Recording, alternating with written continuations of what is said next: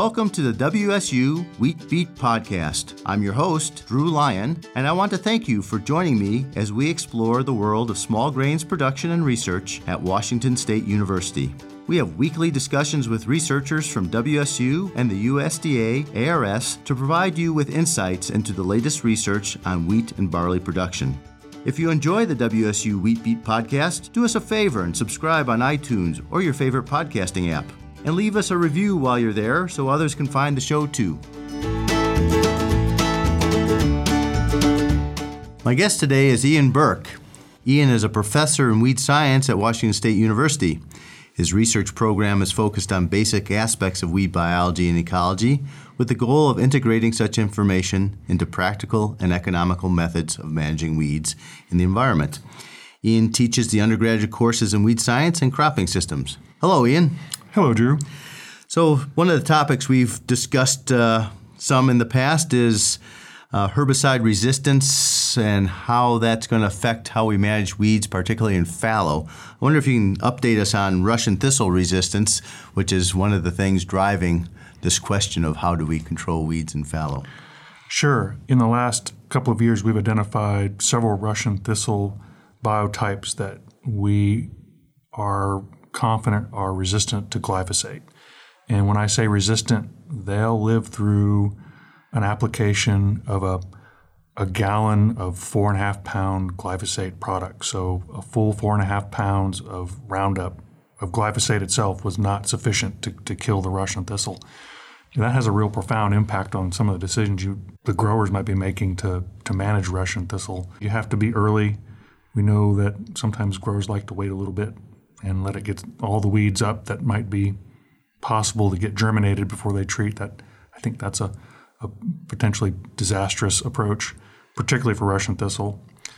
As far as the resistance mechanism, that remains undetermined, although Russian thistle is in the amaranth family. And many other species have been confirmed resistant in that family to glyphosate, including Palmer amaranth and kochia. And in each of those cases, it's been because there's been a modification in the genome that allows those weeds to have multiple copies of the target enzyme for glyphosate. The plants act as a sponge. And so we're not going to spray our way or increase the rate to control these weeds. We really need to come up with some alternative methods for managing them. So, back in the 80s, we had Russian thistle become resistant to glean, sulfonylurea, and that seemed to happen really quickly. Are we going to see something similar like that with glyphosate, do you think, or do growers have a while to figure out how to deal with this problem, or it's going to be knocking on their door here in another year or two? Russian thistle has a very efficient means of dispersal. It's a tumbleweed. One of my favorite papers of all time in weed science was some work Don Till did where they painted Russian thistle with spray paint and followed the carcasses with helicopters. And those carcasses can travel many miles to the next fence row or the next road or the next bridge, and they'll drop their seed along the way and wherever they get to, and then the next year the process repeats and they go another few miles. So I have every expectation that we're going to see this spread quite quickly. It also outcrosses, so the pollen can spread between plants to a certain extent, and that we also know that's quite efficient at moving the resistance. I expect a quick turnover in the population, just like what we saw with the glean-resistant Russian thistle. Okay, so growers better be preparing. It won't be long. If they don't have it yet, they probably will shortly. They need to be exploring and learning how to use other herbicides. Yeah. So glyphosate has been used quite a bit in fallow, particularly once it went generic, got cheap. A lot of people just went out and started using glyphosate. Are there other weeds besides Russian thistle that growers should be concerned about resistance with if all they're going to do is rely on glyphosate for their fallow weed control? I have a few weed species that I'm really concerned with. We have several collections of downy brome in the lab now we're working with that appear to be quite resistant, a similar level of resistance to what we're seeing in Russian thistle. I don't expect that particular problem to spread as fast because downy brome seed essentially shatter and fall to the ground. And unless there's a lot of tractor movement that moves seed or they wind up getting into the combine and moving around with the combine, they don't usually travel as far. The other weed that I'm always a little worried about is all the kochia we have in the basin. And we know glyphosate-resistant kochia has occurred all throughout the Midwest in the dryland areas, fallow areas there, and there's every likelihood we'll have the same problem here. We're fortunate in that kochia doesn't seem to be as well adapted to the P&W. It's not a common weed on a broad basis, although if you look, you can find it in roadsides and particularly around old grain bins. So it's one we're keeping an eye on too. Yeah, it seems to be expanding maybe outside the basin. I think it's started in the basin, but I'm starting to see it in some of the dry land adjacent to the basin, which is a little worrisome. It was a major weed in the Great Plains, but Russian thistle is the big weed here. But I think kochia might be coming along, and perhaps it's the glyphosate use in fallow that's allowing that. I'm not sure. It's capable of adapting. I think that it just hasn't quite found the right mixture of genes to allow it to survive in our Mediterranean climate quite yet. Yep. Okay, so kochia, Russian thistle, prickly lettuce is a species that we get a lot of questions about. It has some resistance issues. It can also just be a tough weed to control. Do you have any insights on how we manage prickly lettuce? Prickly lettuce is one of the first weeds I began to work on when I arrived in the P&W. We've done a lot of work with that, primarily around 2,4-D resistance, and we know that there's a lot of 2,4-D resistant prickly lettuce in the state. I've had trials on it in Walla Walla all the way up here to the P&W and points north. We added 2,4-D to glyphosate in the 70s, primarily because 2,4-D was absolutely outstanding for managing prickly lettuce at relatively low doses, and that practice has persisted. But I think it actually causes us more problems than it actually solves nowadays. When we add glyphosate and 2,4-D together for fallow weed management, it tends to make the prickly lettuce a lot more difficult to control. It swells the stems. It might burn the leaves off. Certainly when you're scouting early, it looks like it's going to die, but it doesn't. It just hardens off really bad. And that is the really, really difficult prickly lettuce to manage. We've had several trials out where we've tried all different manner of mixtures, labeled and non-labeled, and settled on Sharpen as sort of the go-to for that hardened-off prickly lettuce. I've had complaints about Sharpen from many growers, a little concerned maybe about the prickly lettuce's ability to grow back even from that treatment. And so I've countered with some additional tips. Prickly lettuce is known as a compass plant, too. And we call it the compass plant because it orients its leaves north and south, and then it holds its leaves nearly vertically, perpendicular to the ground. It's a drought avoidance mechanism the plant has. And so if you're carrying your spray boom with a single row of nozzles directed straight down at the ground, you're essentially trying to treat a leaf edge.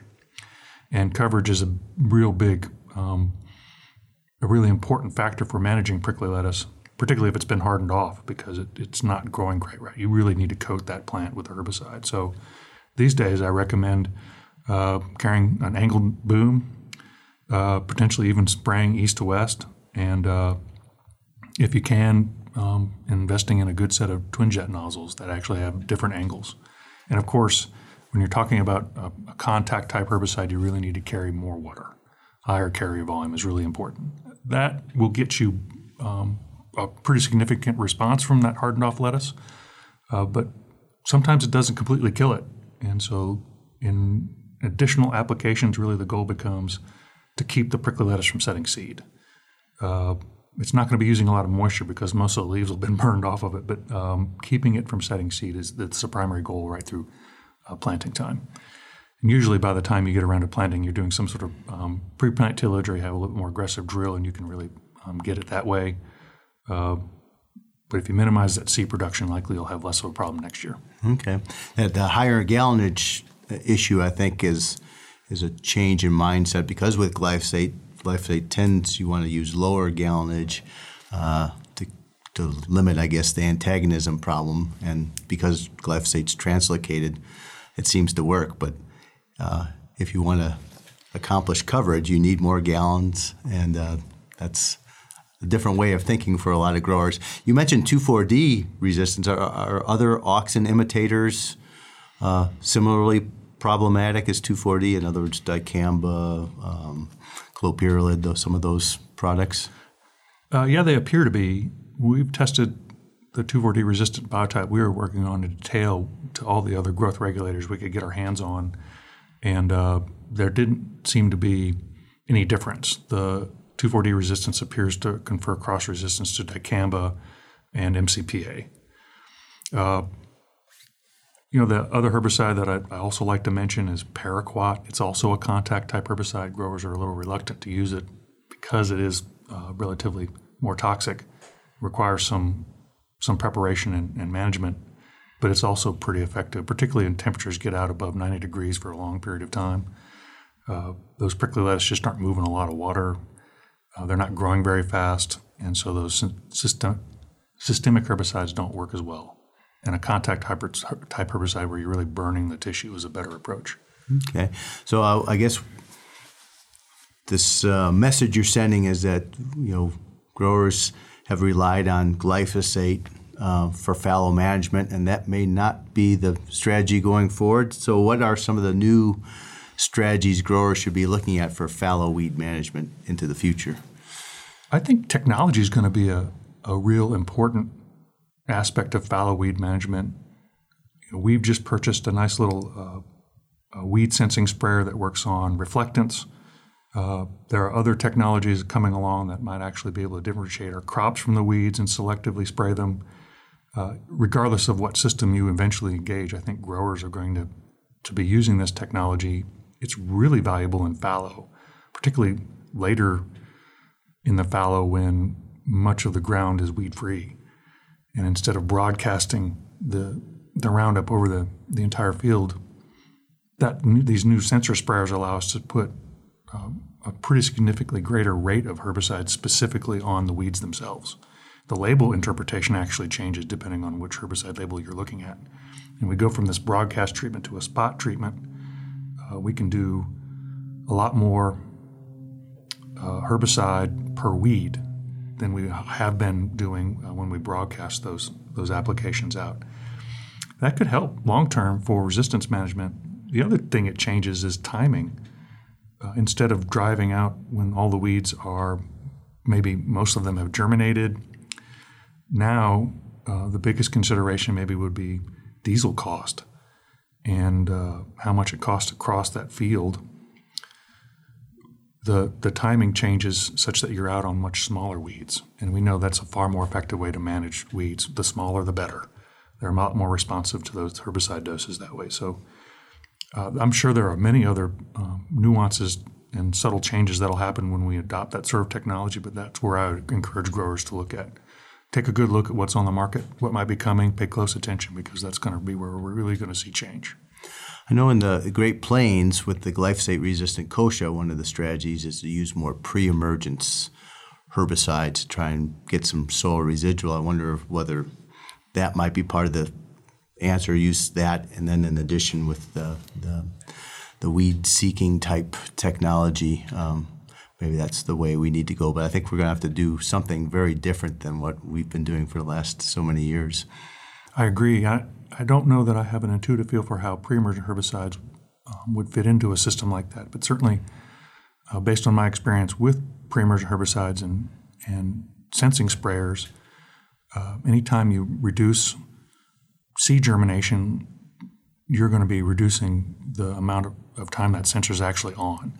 And so all of that, it sort of plays into an integrated weed management strategy in that fallow where you're combining multiple different tactics and giving yourself a lot of latitude where maybe economics would have limited you by when you're making those broadcast applications. All of those things are now sort of up for reconsideration. What that new system looks like, I think, will be an evolution here in the next 10 years. Yeah, I can see where some of these newer chemistries that tend to be a little pricier and really not a consideration for fallow may become a consideration with this type of technology. All right. Anything else on fallow weed control in the age of glyphosate-resistant weeds that you'd like to talk about? Not that I can think of, Drew. This has been a great conversation. Thank you very much, Ian. Thanks for joining us and listening to the WSU Wheat Beat podcast. If you like what you hear, you can subscribe on iTunes or your favorite podcasting app so you never miss an episode. And leave us a review while you're there. If you have questions for us that you'd like to hear addressed on future episodes, please email me at drew.lyon@wsu.edu. You can find us online at smallgrains.wsu.edu. You can also reach out on Facebook and Twitter at WSU Small Grains. The WSU Wheat Beat Podcast is a production of Connors Communications in the College of Agricultural, Human, and Natural Resource Sciences at Washington State University. I'm Drew Lyon. We'll see you next week.